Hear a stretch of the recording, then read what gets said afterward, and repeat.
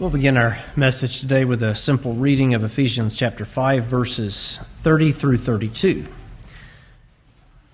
For we are members of his body, of his flesh, and of his bones. For this cause shall a man leave his father and mother, and shall be joined unto his wife, and they two shall be one flesh. This is a great mystery, but I speak concerning Christ and the church. Our message today is entitled Killers of Marriage, Part 2, and is a continuation of what we discussed together last week in our series on the subject of marriage, the blessing that is marriage from a biblical perspective.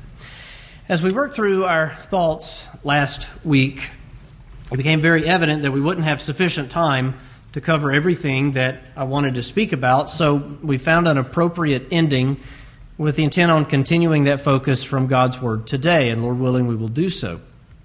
We have been discussing the institution of marriage, and basically what we've done is follow the general order that I try to focus on as I meet with someone who is about to be married, and we discuss Scripture together. One of the requirements for me to perform a wedding, unless it's last minute, is that we have to go through pre-marriage counseling. And I think that's very important.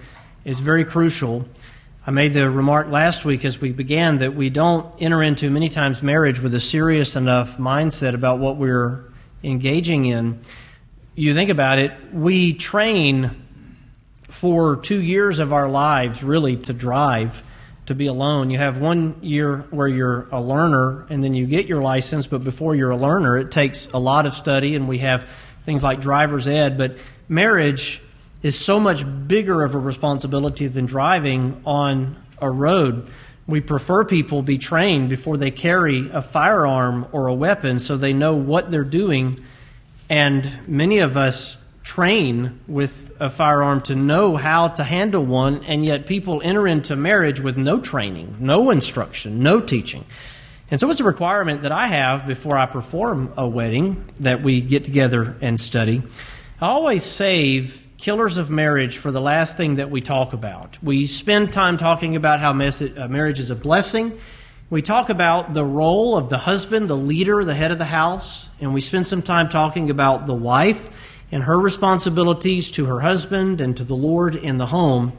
And we end with killers of marriage, the warnings. And we understand the importance in our lives of a warning sign. If you pull up to a property and you're there, let's say you're a land surveyor like I used to be, or you read power meters as I used to do at one time.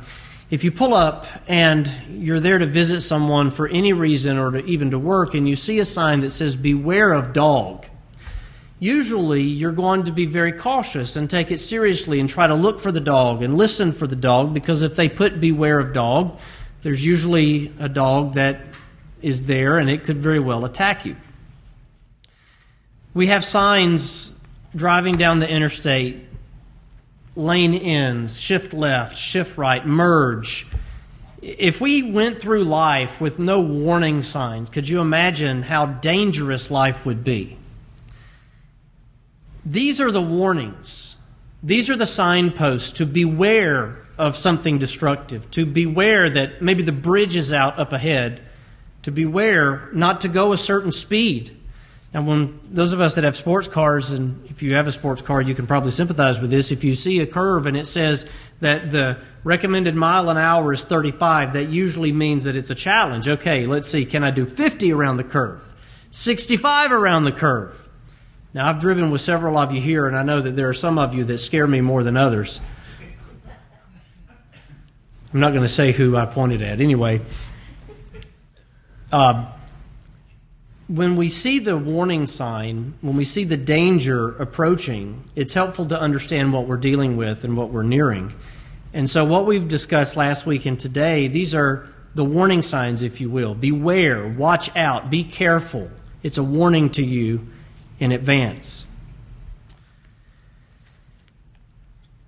In our last message, we considered, number one, lust. How many marriages have ended because of infidelity? Infidelity is the result of, it's the child of lust. James talks about sin in such a way that he says that lust in us, and as he introduces that, he says that God never tempts us, God never causes us to lust, but every man is tempted when he is drawn away of his own lust and enticed. Then when lust hath conceived, it bringeth forth sin, and sin, when it is finished, bringeth forth death. Lust conceives, that is to say, we lust after something, and of course what we had reference to last week was physical affection. We lust after something, it conceives in the sense that you begin to think about it and desire something and focus on that, and then it brings forth sin. In other words, like a baby is born into the world, sin is born into the world because of what you were thinking about that is a result of lust when you were tempted. And sin, when it is finished, bringeth forth death.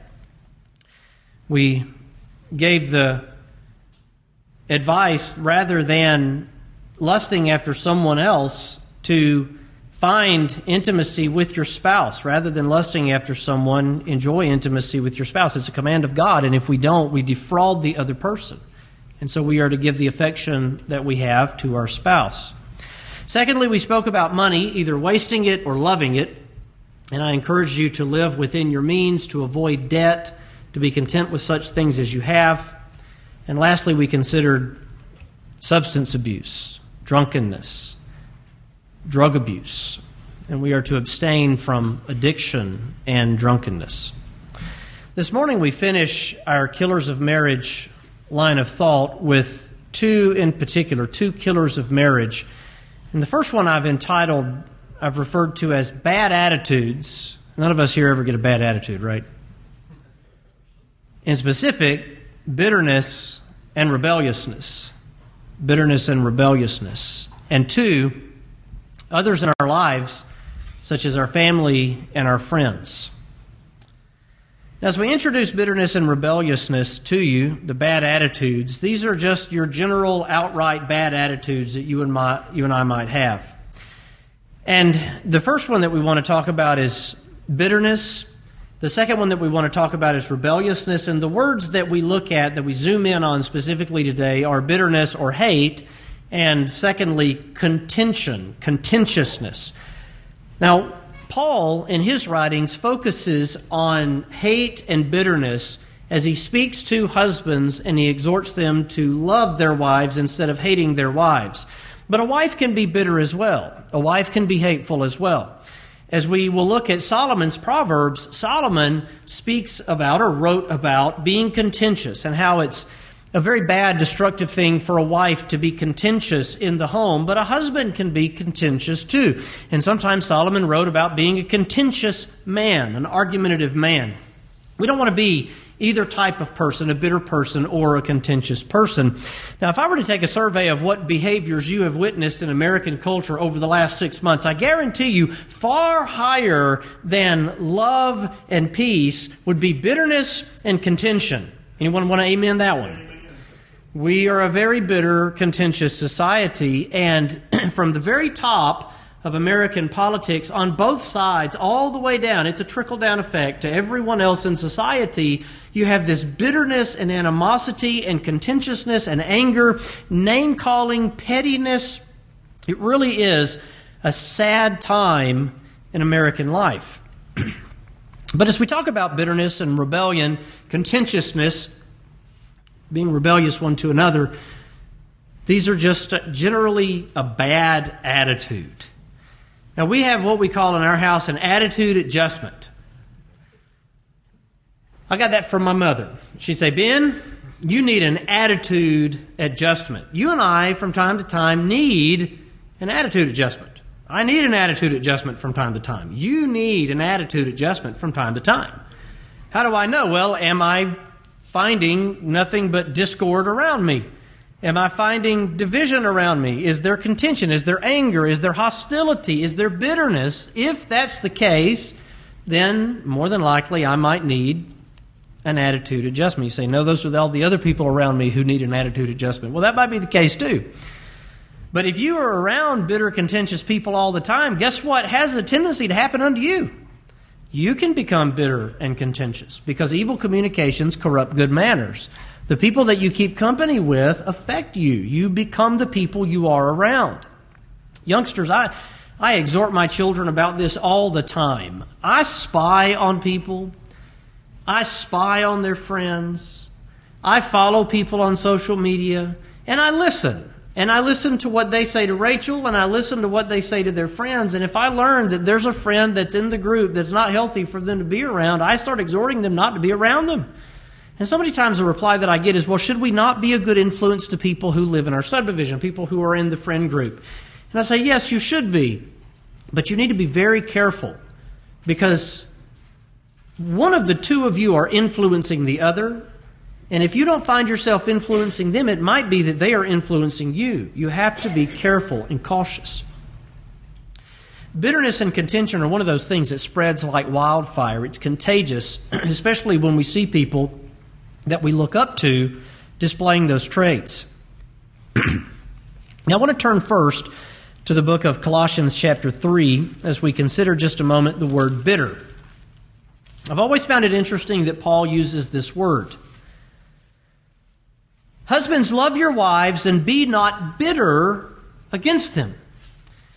Now, when we think about bitterness, as it is with us, so it was in the Greek language in Paul's day, the language from which this translates. This is a perfect translation of this word. The concept of something that was bitter had reference primarily to taste and secondarily to attitude. So if you think about things that are bitter, if I said, that's bitter, you would immediately think of foods that you do not like to taste. Earlier this year, my children got a bunch of candy, and all of the candy was based on things that were disgusting. I don't know who invented earwax-flavored candy. Everyone in here groans in disgust. And there were others that were worse.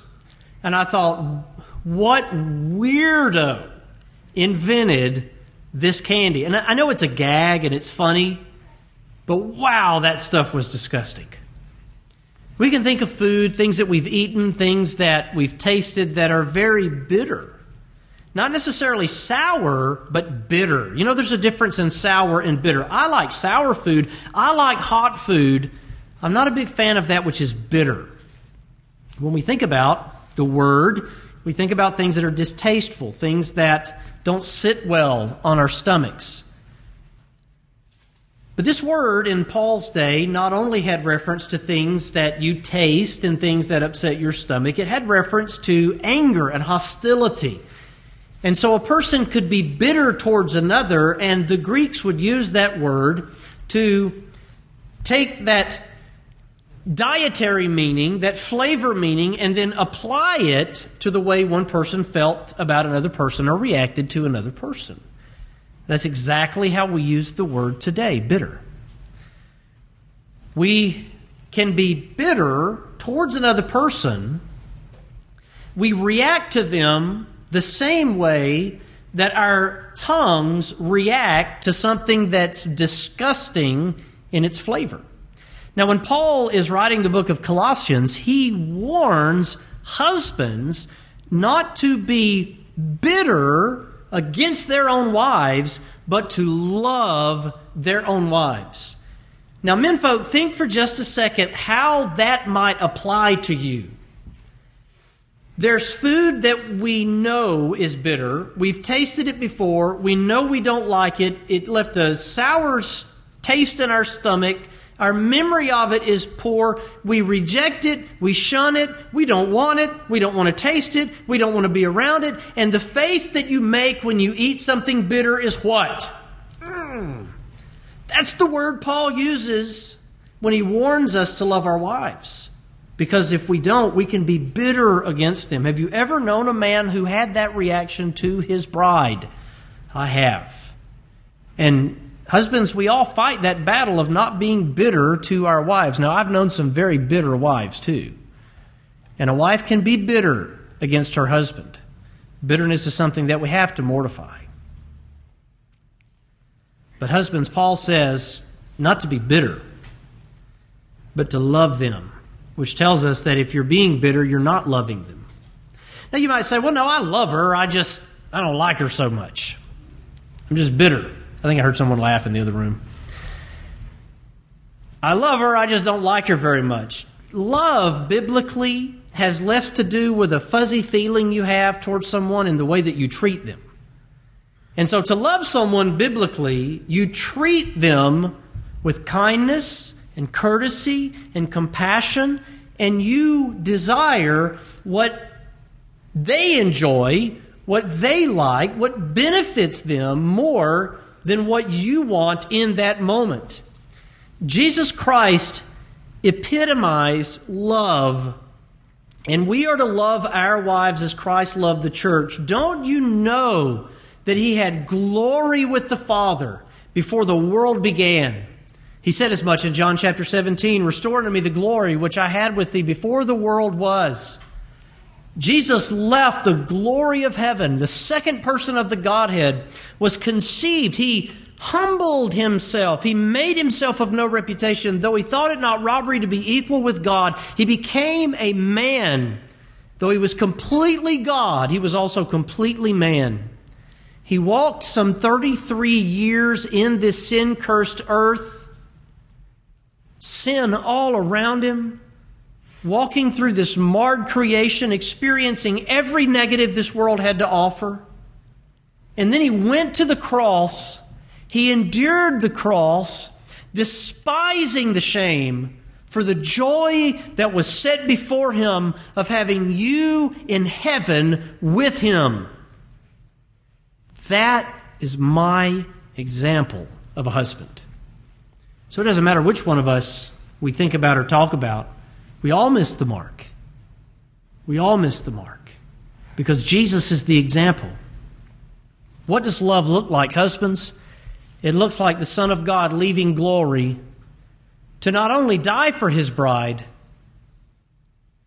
not merely to go to battle and lose His life defending her, but paying the death sentence that she owed justly. And He endured that cross, despising the shame for the joy that was set before Him. Husbands, that's our example of loving our wives. Be not bitter against them, but love them. Love them. Again, you treat them poorly when you are bitter. You treat them with resentment and open hostility. Perhaps passive-aggressiveness. You know what passive-aggressive means? It means indirect displays of hostility. Now, we're not very passive-aggressive in the Winslet house. We're pretty open in expressions of hostility around these parts. You know, we just kind of say it and oops. And, you know, there are times that halfway after a sentence leaves Rachel's mouth that she's grabbing the words to try to put them back, and it doesn't work because they're already out there. You ever had those moments where you're like, I can't stop, I'm mid-word? Passive-aggressiveness is an indirect display of hostility. So many times the bitterness that a person has for another person presents itself in indirect displays of hostility. They're not going to come right out and say it. They're going to play little games with you to hurt you and attack you. Bitterness. Similarly, in the book of Ephesians chapter 5, where we've began every one of these messages on this subject through this series on marriage, Paul says in verse 25, "Husbands, love your wives, even as Christ loved the church and gave Himself for it." There's our example. "That He might sanctify and cleanse it by the washing of the water by the word, that He might present it to Himself a glorious church, not having spot or wrinkle or any such thing, but that it should be holy and without blemish. So ought men to love their wives as their own bodies. He that loveth his wife loveth himself." Now listen, no man ever yet hated his own flesh, but nourisheth and cherisheth it, even as the Lord the church. You and I, men, we nourish and we cherish our what? Our flesh. We take care of our bodies. We don't want to mistreat our bodies. We want to take care. And you see this when a person is on their deathbed. Have you ever noticed that the majority of money that a man spends in his entire life is in the final years before he passes away? Why? Because he's clinging on to life. Now, there are some people in the world that become so overcome with grief that they seek to end their life. We understand that. And I saw a statistic recently that some 25% of young adults have contemplated taking their own life in this pandemic. Might I say that if there is anyone who's listening to me today, you are beloved, you are loved, you are cared for, and we will always be there to hear from you and listen to you and love you through that. Please do not ever contemplate or consider that. And there are some people in the world that enjoy pain and enjoy self-harm. But generally, as a general principle, men cherish and nourish their bodies. No man yet hateth his own body. By implication, then, we are not to hate our wives. We are to love our wives, even as Jesus loved the church. I should never respond to my wife in bitterness or hatred. It kills a marriage. If we get to that point, destruction lies at the door, and the only solution is repentance. Turn from that. But we also have rebellious contention. And as we speak along these lines, we want to focus on you sisters for a moment. On one hand, the head of the house can be bitter and hateful to his wife. On the other hand, the wife, and as you read here in Ephesians 5:22, wives, submit yourselves unto your own husbands as unto the Lord. We're all very familiar with, it's very clear, Scripture is very clear on the roles of a husband and a wife in the household. Now, we're very specific to say that this doesn't mean the wife is a slave. She is what? The guard, the keeper. She keeps the home. The word means guard. And she is to manage the home. She is to manage the home, to guide the house, as we read. But it is second in command. To be second in command means there's what? A first in command. Who is first in command in the household? As a person, the husband. But the husband is not even in command of the household. Who is the head of the husband? The husband is Christ. If the husband is following Christ and is a servant, self-sacrificing leader, what then does that do for the wife's responsibility to submit to her husband? Well, it makes it so much easier. It makes it a joy because you have a man worth respecting who loves you and cares for you and provides for you. The book of Proverbs says a lot about things to watch out for as a wife, and I want to share a few of them with you today. Now, we already emphasized as we talk about the role of the wife, the book of 1 Peter chapter 3, and how Peter exhorted that a wife submits to her husband, but let it be the hidden man of the heart. In other words, let your submission to him and your love for him come from the depth of your heart. You're not pretending to be submissive while screaming at him on the inside, but you mean it. You love him. You care for him. After all, he's all you have. Bless his heart. Pray for him. There's 3 proverbs that I want to share with you today as we look at the danger of being an unsubmissive wife. And by that, what's the opposite of submissive? Rebellious. Rebellious. By the way, Scripture does not call us to be rebels. We are not called to be rebels. We are called to be submissive to proper authority. Is there a time to rebel? Yes, there's a time to rebel. When is it a time to rebel? When we ought to obey God rather than man. Otherwise, we pay our taxes, we say, yes, sir, we give you tribute to whom tribute is due, honor to whom honor is due. We put them in mind, you, to be subject to principalities and powers, to obey magistrates. That's what Scripture says. God created the institution of marriage. He created the institution of government. He created the institution of the church. And there is submission to all 3 institutions that is proper and ordered in God's Word. Proverbs chapter 27. Now, I hope that we laugh together through this one. The Proverbs are pithy. Sometimes they're funny. They make a point in an interesting way. And they're general statements of fact and truth, sometimes incorporating irony or even humor. I've said it many times before, I would encourage you to read a chapter of Proverbs a day. I've done this periodically in my life.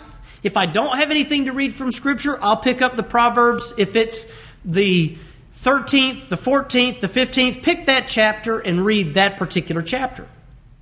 There are 31 chapters, and so in a 31-day month, you can read every chapter of the book of Proverbs. Proverbs chapter 27, verse 15. A continual dropping in a very rainy day and a contentious woman are alike. How is a contentious woman like a rainy day? Now, I like rainy days. It was drilled into me when I was a land surveyor. Rainy days meant that we don't go spend sun up to sundown on a construction site, either in the 100-degree sun or the 20-degree cold. So when it rained, we would stay in the office and we would play video games. And we would get paid. Now, I don't know about you, but getting paid to play video games seems like a pretty sweet deal. I love rainy days. I think one of the most peaceful, beautiful sounds in the world is rain. When you're sitting inside and there's a nice, steady rain and you just hear it. Maybe you've got a tin roof on your house and you just hear the rain on the tin roof. Why would Solomon compare a rainy day to a contentious woman? John Gill wrote, and this is what made me laugh. A continual dropping in a very rainy day and a contentious woman are alike. That is, through the roof of the house which is not well covered. Drip, drip, drip, drip. Have you ever laid awake at night because there's water dripping and it drives you mad? You know they've used dripping water as torture in some cultures in human history. You hear the drip and it's on a steady tempo. That's the sort of thing that I track down if I wake up and I hear it. Rachel's like, "What are you doing?" I can't sleep. You slept through an earthquake in Los Angeles. No, but that dripping's got to stop. Drip, drip. A leaky roof causes destruction to a home, is one understanding of that. But listen to what Gill points out about it. That is, through the roof of a house which is not well covered, it's leaking into the home, or which lets in rain by one means or another, so that in a thorough rainy day it keeps continually dropping to the great annoyance of those within. That's the part that I laughed at first. And which is very uncomfortable to them. It is observed that rain is called by the name in the text. Rain is called by name in the text because a man is shut up under a roof and is continuing long. He is shut up within the doors and he cannot come out. In other words, he can't escape. And so a contentious woman is like when a man is stuck in a house and water is dripping through the roof, destroying the home and annoying everyone in there, making a mess out of everything, and no one can escape. Might I exhort you, sisters, never to be the type of mother that your husband and children cannot escape. They just can't wait to get away from you. I can tell you where that leads. It leads to being alienated from your children. God does not call us to be abusive, either in a physical sense or an emotional sense. And there is such a thing as an emotional type of abuse. The rain continues to drop. The man cannot get away, and it drives him mad. Such a woman is troublesome and uncomfortable. As in a rainy day, a man cannot go abroad with any pleasure, and if the rain is continually dropping upon him in his house, he cannot sit there with any comfort. In other words, he can't leave and escape, but he can't sit in there with any comfort. So is a contentious woman that is always scolding and brawling.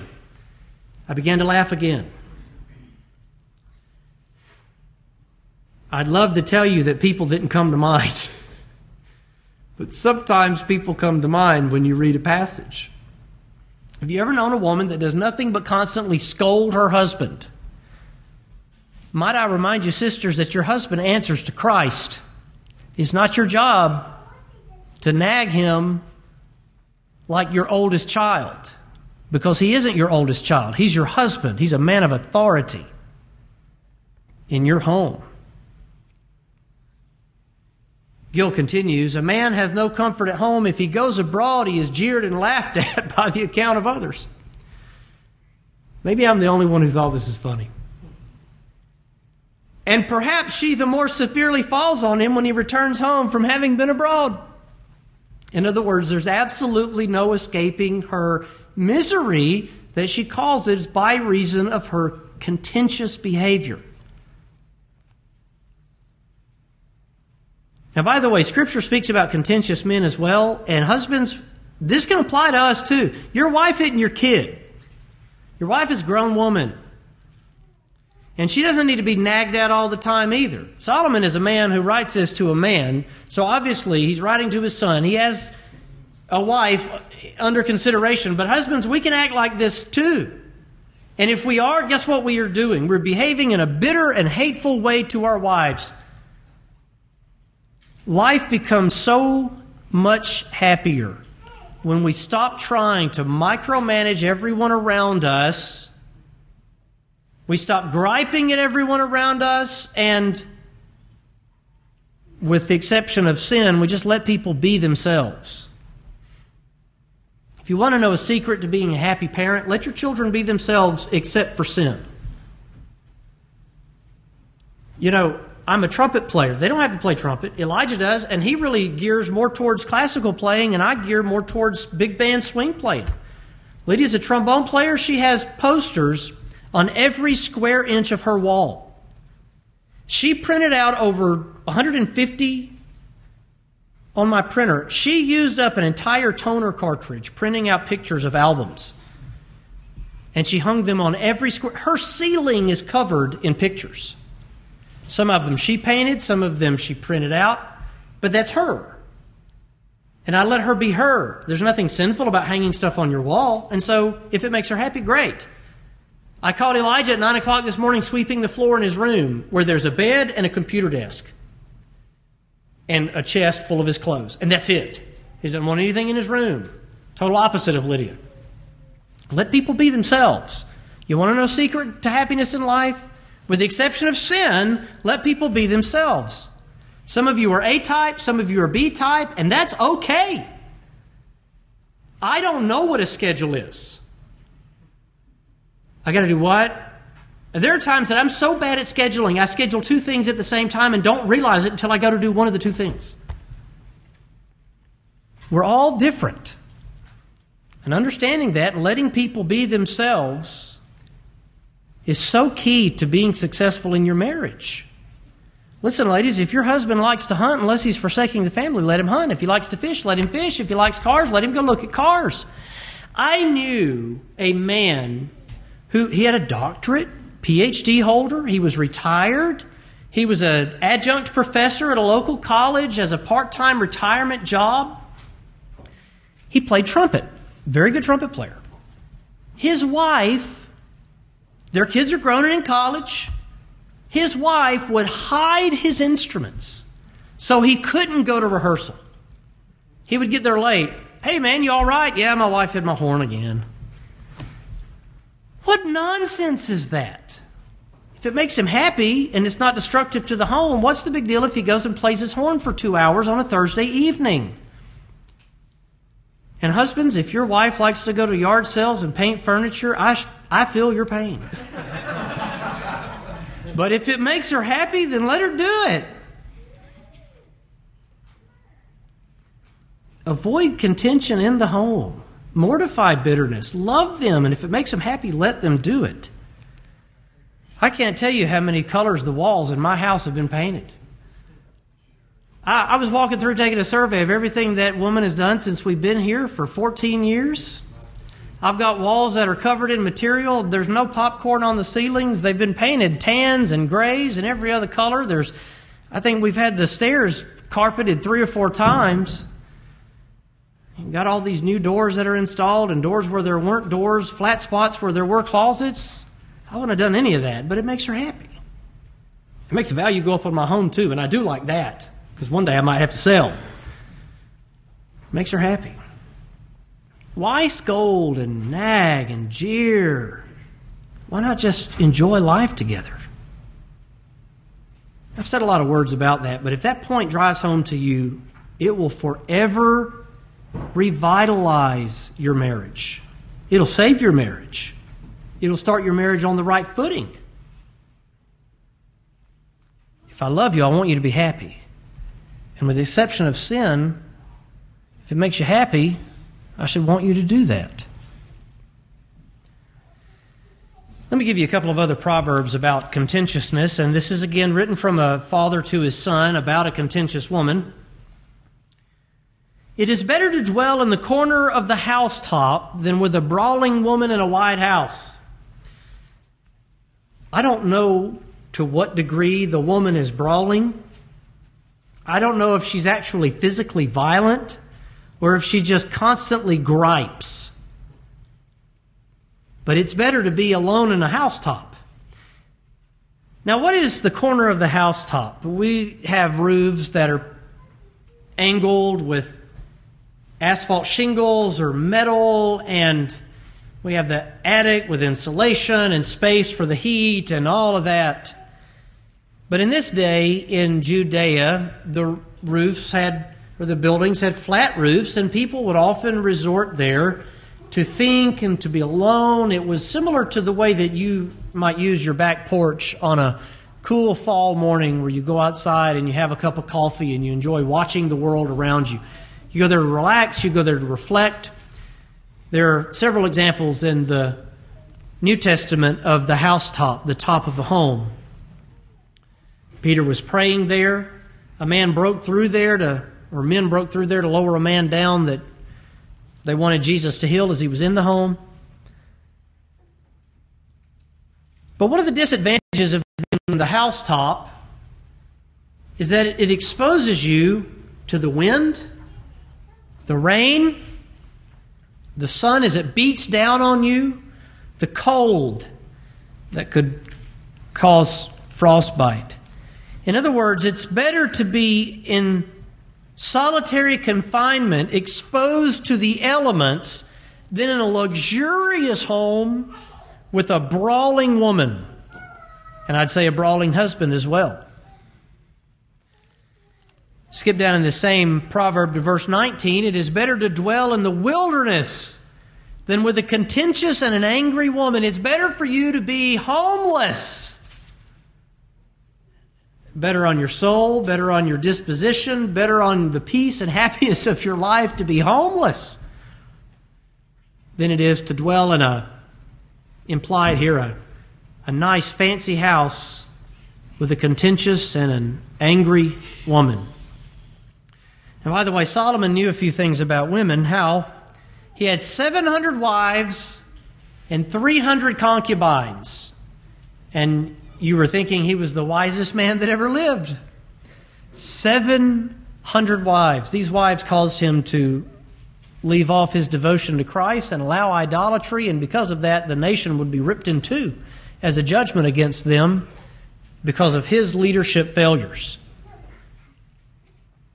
It's better to dwell in the wilderness, better to be homeless in the middle of the woods than with a contentious and an angry woman. Husband or wife, let us understand how destructive contention is in our home. Now, what's the solution to that? Well, first of all, you need to esteem your partner better than yourself and have the mind of Christ. We quoted this verse a few times in this passage. Let this mind, or in the series, let this mind be in you, which is also in Christ. He made himself of no reputation, took upon him the form of a servant. Philippians chapter 2. Paul exhorts us in Romans 12 not to think more highly of ourselves than we ought to think, but to think soberly. We need to esteem our partner better than ourselves. Perhaps Jesus' words in Matthew chapter 5 about loving our enemy could even apply. Matthew chapter 5, the closing verses You've heard that it hath been said, Thou shalt love thy neighbor and hate thine enemy. But I say unto you, love your enemies, bless them that curse you, do good to them that hate you, pray for them which despitefully use you and persecute you. If I'm to love my enemy, what does that say about the person I'm married to? You can read the rest of those passages on your own. Number 2, filling your respective role in the marriage, and you might word this in a modern way, keeping the chain of command. There's a chain of command. But at the same time, every commander understands that the people who are, in a military sense, answering to him, you need to take their thoughts into consideration. Fools disregard everything that is told to them, and the multitude of counselors are safety.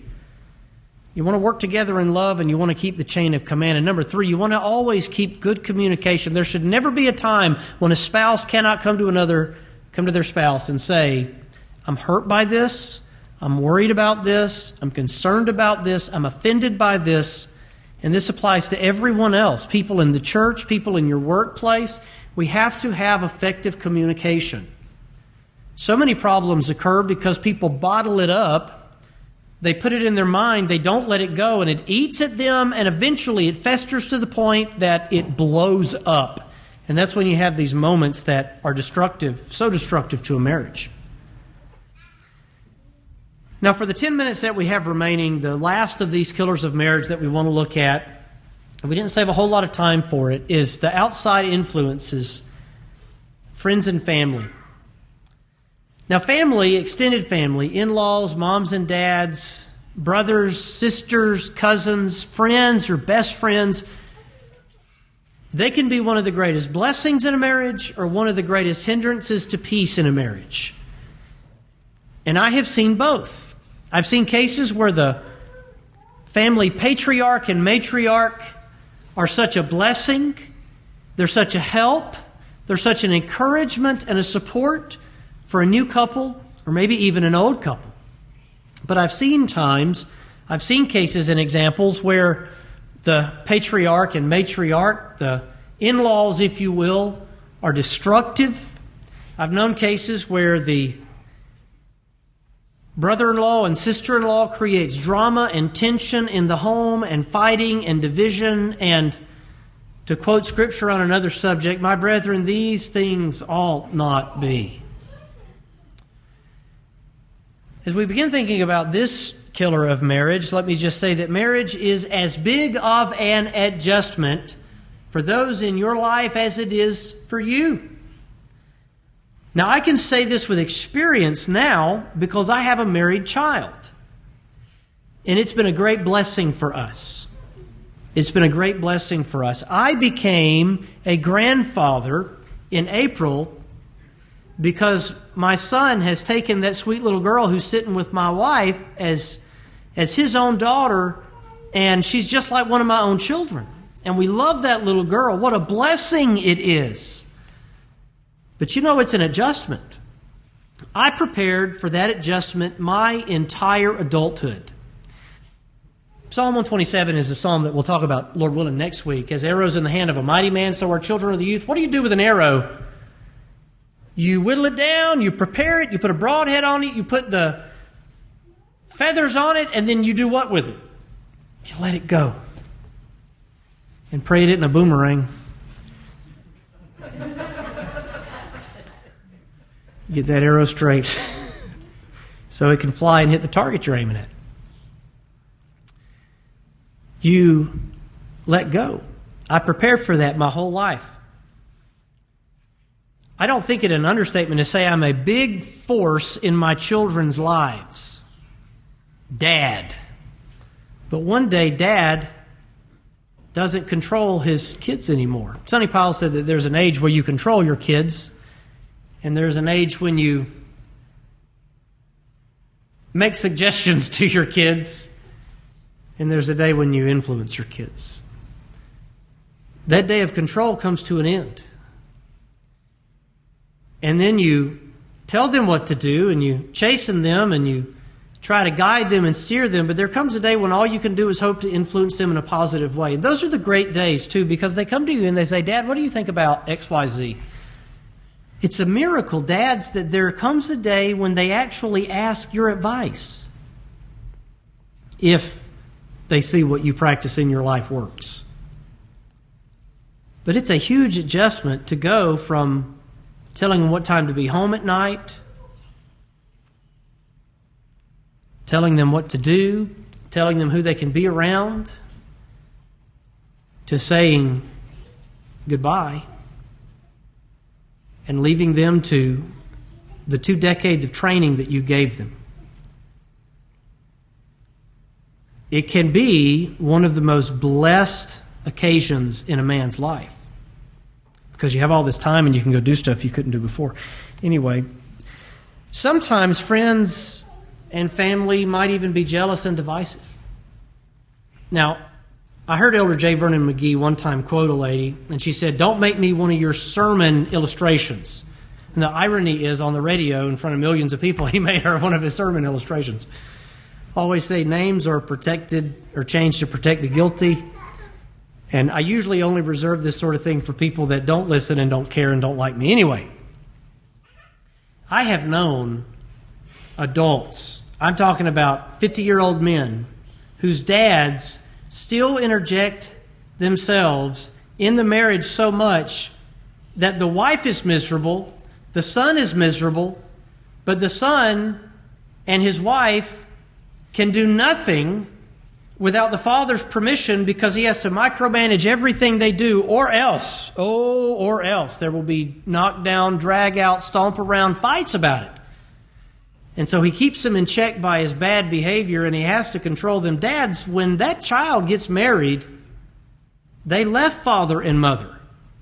You know, those are the words of the Bible. To do what? Cleave unto wife and be one flesh.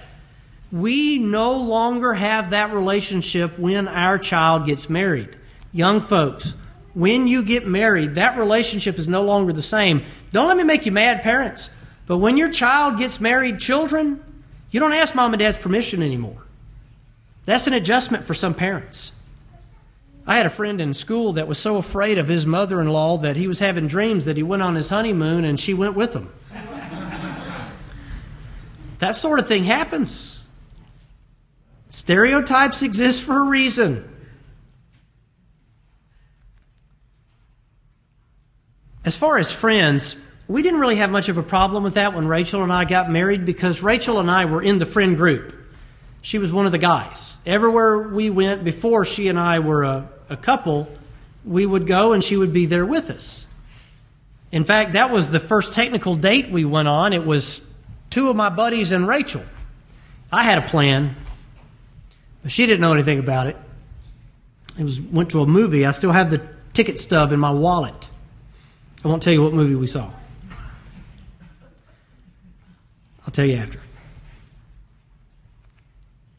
But sometimes when a couple gets married, you have a group of friends that absolutely cannot stand that. Husbands, when you get married, you leave and cleave to your wife, not the bros. What's up, bro? Bruh, go home. Bruh, I got a wife. Bruh, you ain't it. There's nothing wrong with having friends. I have friends. We play video games. The once or twice a year I'm able to go down and hang out with them. We have a great time. We never had that sort of tension with us. But there are some friends that just become destructive. You never hang out with us. You want to spend more time with your wife. Well, yeah. It's a lot more fun with her than you, you know. I mean, we're together. We're a couple. Read between the lines. If it's playing video games on my couch or hanging out with my wife, I'm going to hang out with my wife. There's an adjustment. We spend a lot of time talking about this when we counsel. But I just remind you that if you are married, you have left father and mother to cleave unto your wife. And you are one flesh with that spouse. Now, those of us that are parents with children who are married or getting married, we have to prepare ourselves for that painful moment. It's an adjustment. Think about it. You spend 20 years, give or take, with that rascal. And then he up and leaves. And he doesn't care what you think anymore. In reality, He does. If we do this right, they come back and they ask and they love you. And besides, who can beat a free babysitter, right? That's our excuse. We keep them, we give them sugar, we send them home. It's the greatest blessing of having a grandchild. It's like all the joys of having a kid, but you don't have to wake up in the middle of the night. You don't have to feed them. I don't even have to change diapers. All I do is play. Grandparents all say amen. So how do we prevent that? Well, a lot more we could say about it, but we keep in mind that a married couple is its own autonomous body. If you're the parent like me, or if you're the newly married person, you keep in mind that that union is a new union. They are the same as you and your wife. They are now free. You've let go of the arrow. Pray to God that you straightened it out so it hits the mark. And you cleave unto each other, not your friends, not your parents. Oh, you still go to them all the time. You still love each other. Don't dismiss that. And by the way, you have a responsibility to honor your father and your mother, even though you've left them to cleave unto your wife. But when that couple comes together, they are the unit that is to be protected and defended. That is the relationship that is to be encouraged above all other relationships for those two people. I suppose the thing that you could say there is that we must, as husbands and wives, have boundaries that we put up, and we as parents, siblings, and friends must respect those boundaries because they are ordained of God. Let's pray together. Father, we come to you, Lord, and we thank you for these biblical warnings and admonitions. We know, Father, that our marriages are to glorify you, that your Son is to be glorified in all that we do. Lord, we want to have marriages that are enjoyable. We want to have marriages that are peaceful. We want to have marriages where love just permeates everything that we do. It's hard, Lord, to sometimes look at our own mistakes and our own faults and failures. We can all be bitter. We can all be hateful. We can all be contentious. Help us, Lord, to submit one to another and to you. Lord, help us to cleave unto our spouse, that we might be one flesh. Help those of our family and friends to understand that we have this peace that is to be a multi-generational experience in the Lord as we are together as Christian homes, from the great-grandparents down to the little ones, respecting your word, honoring your word, and submitting to you. Forgive us of our many sins. We have failed in this so often. We pray in Jesus' name. Amen.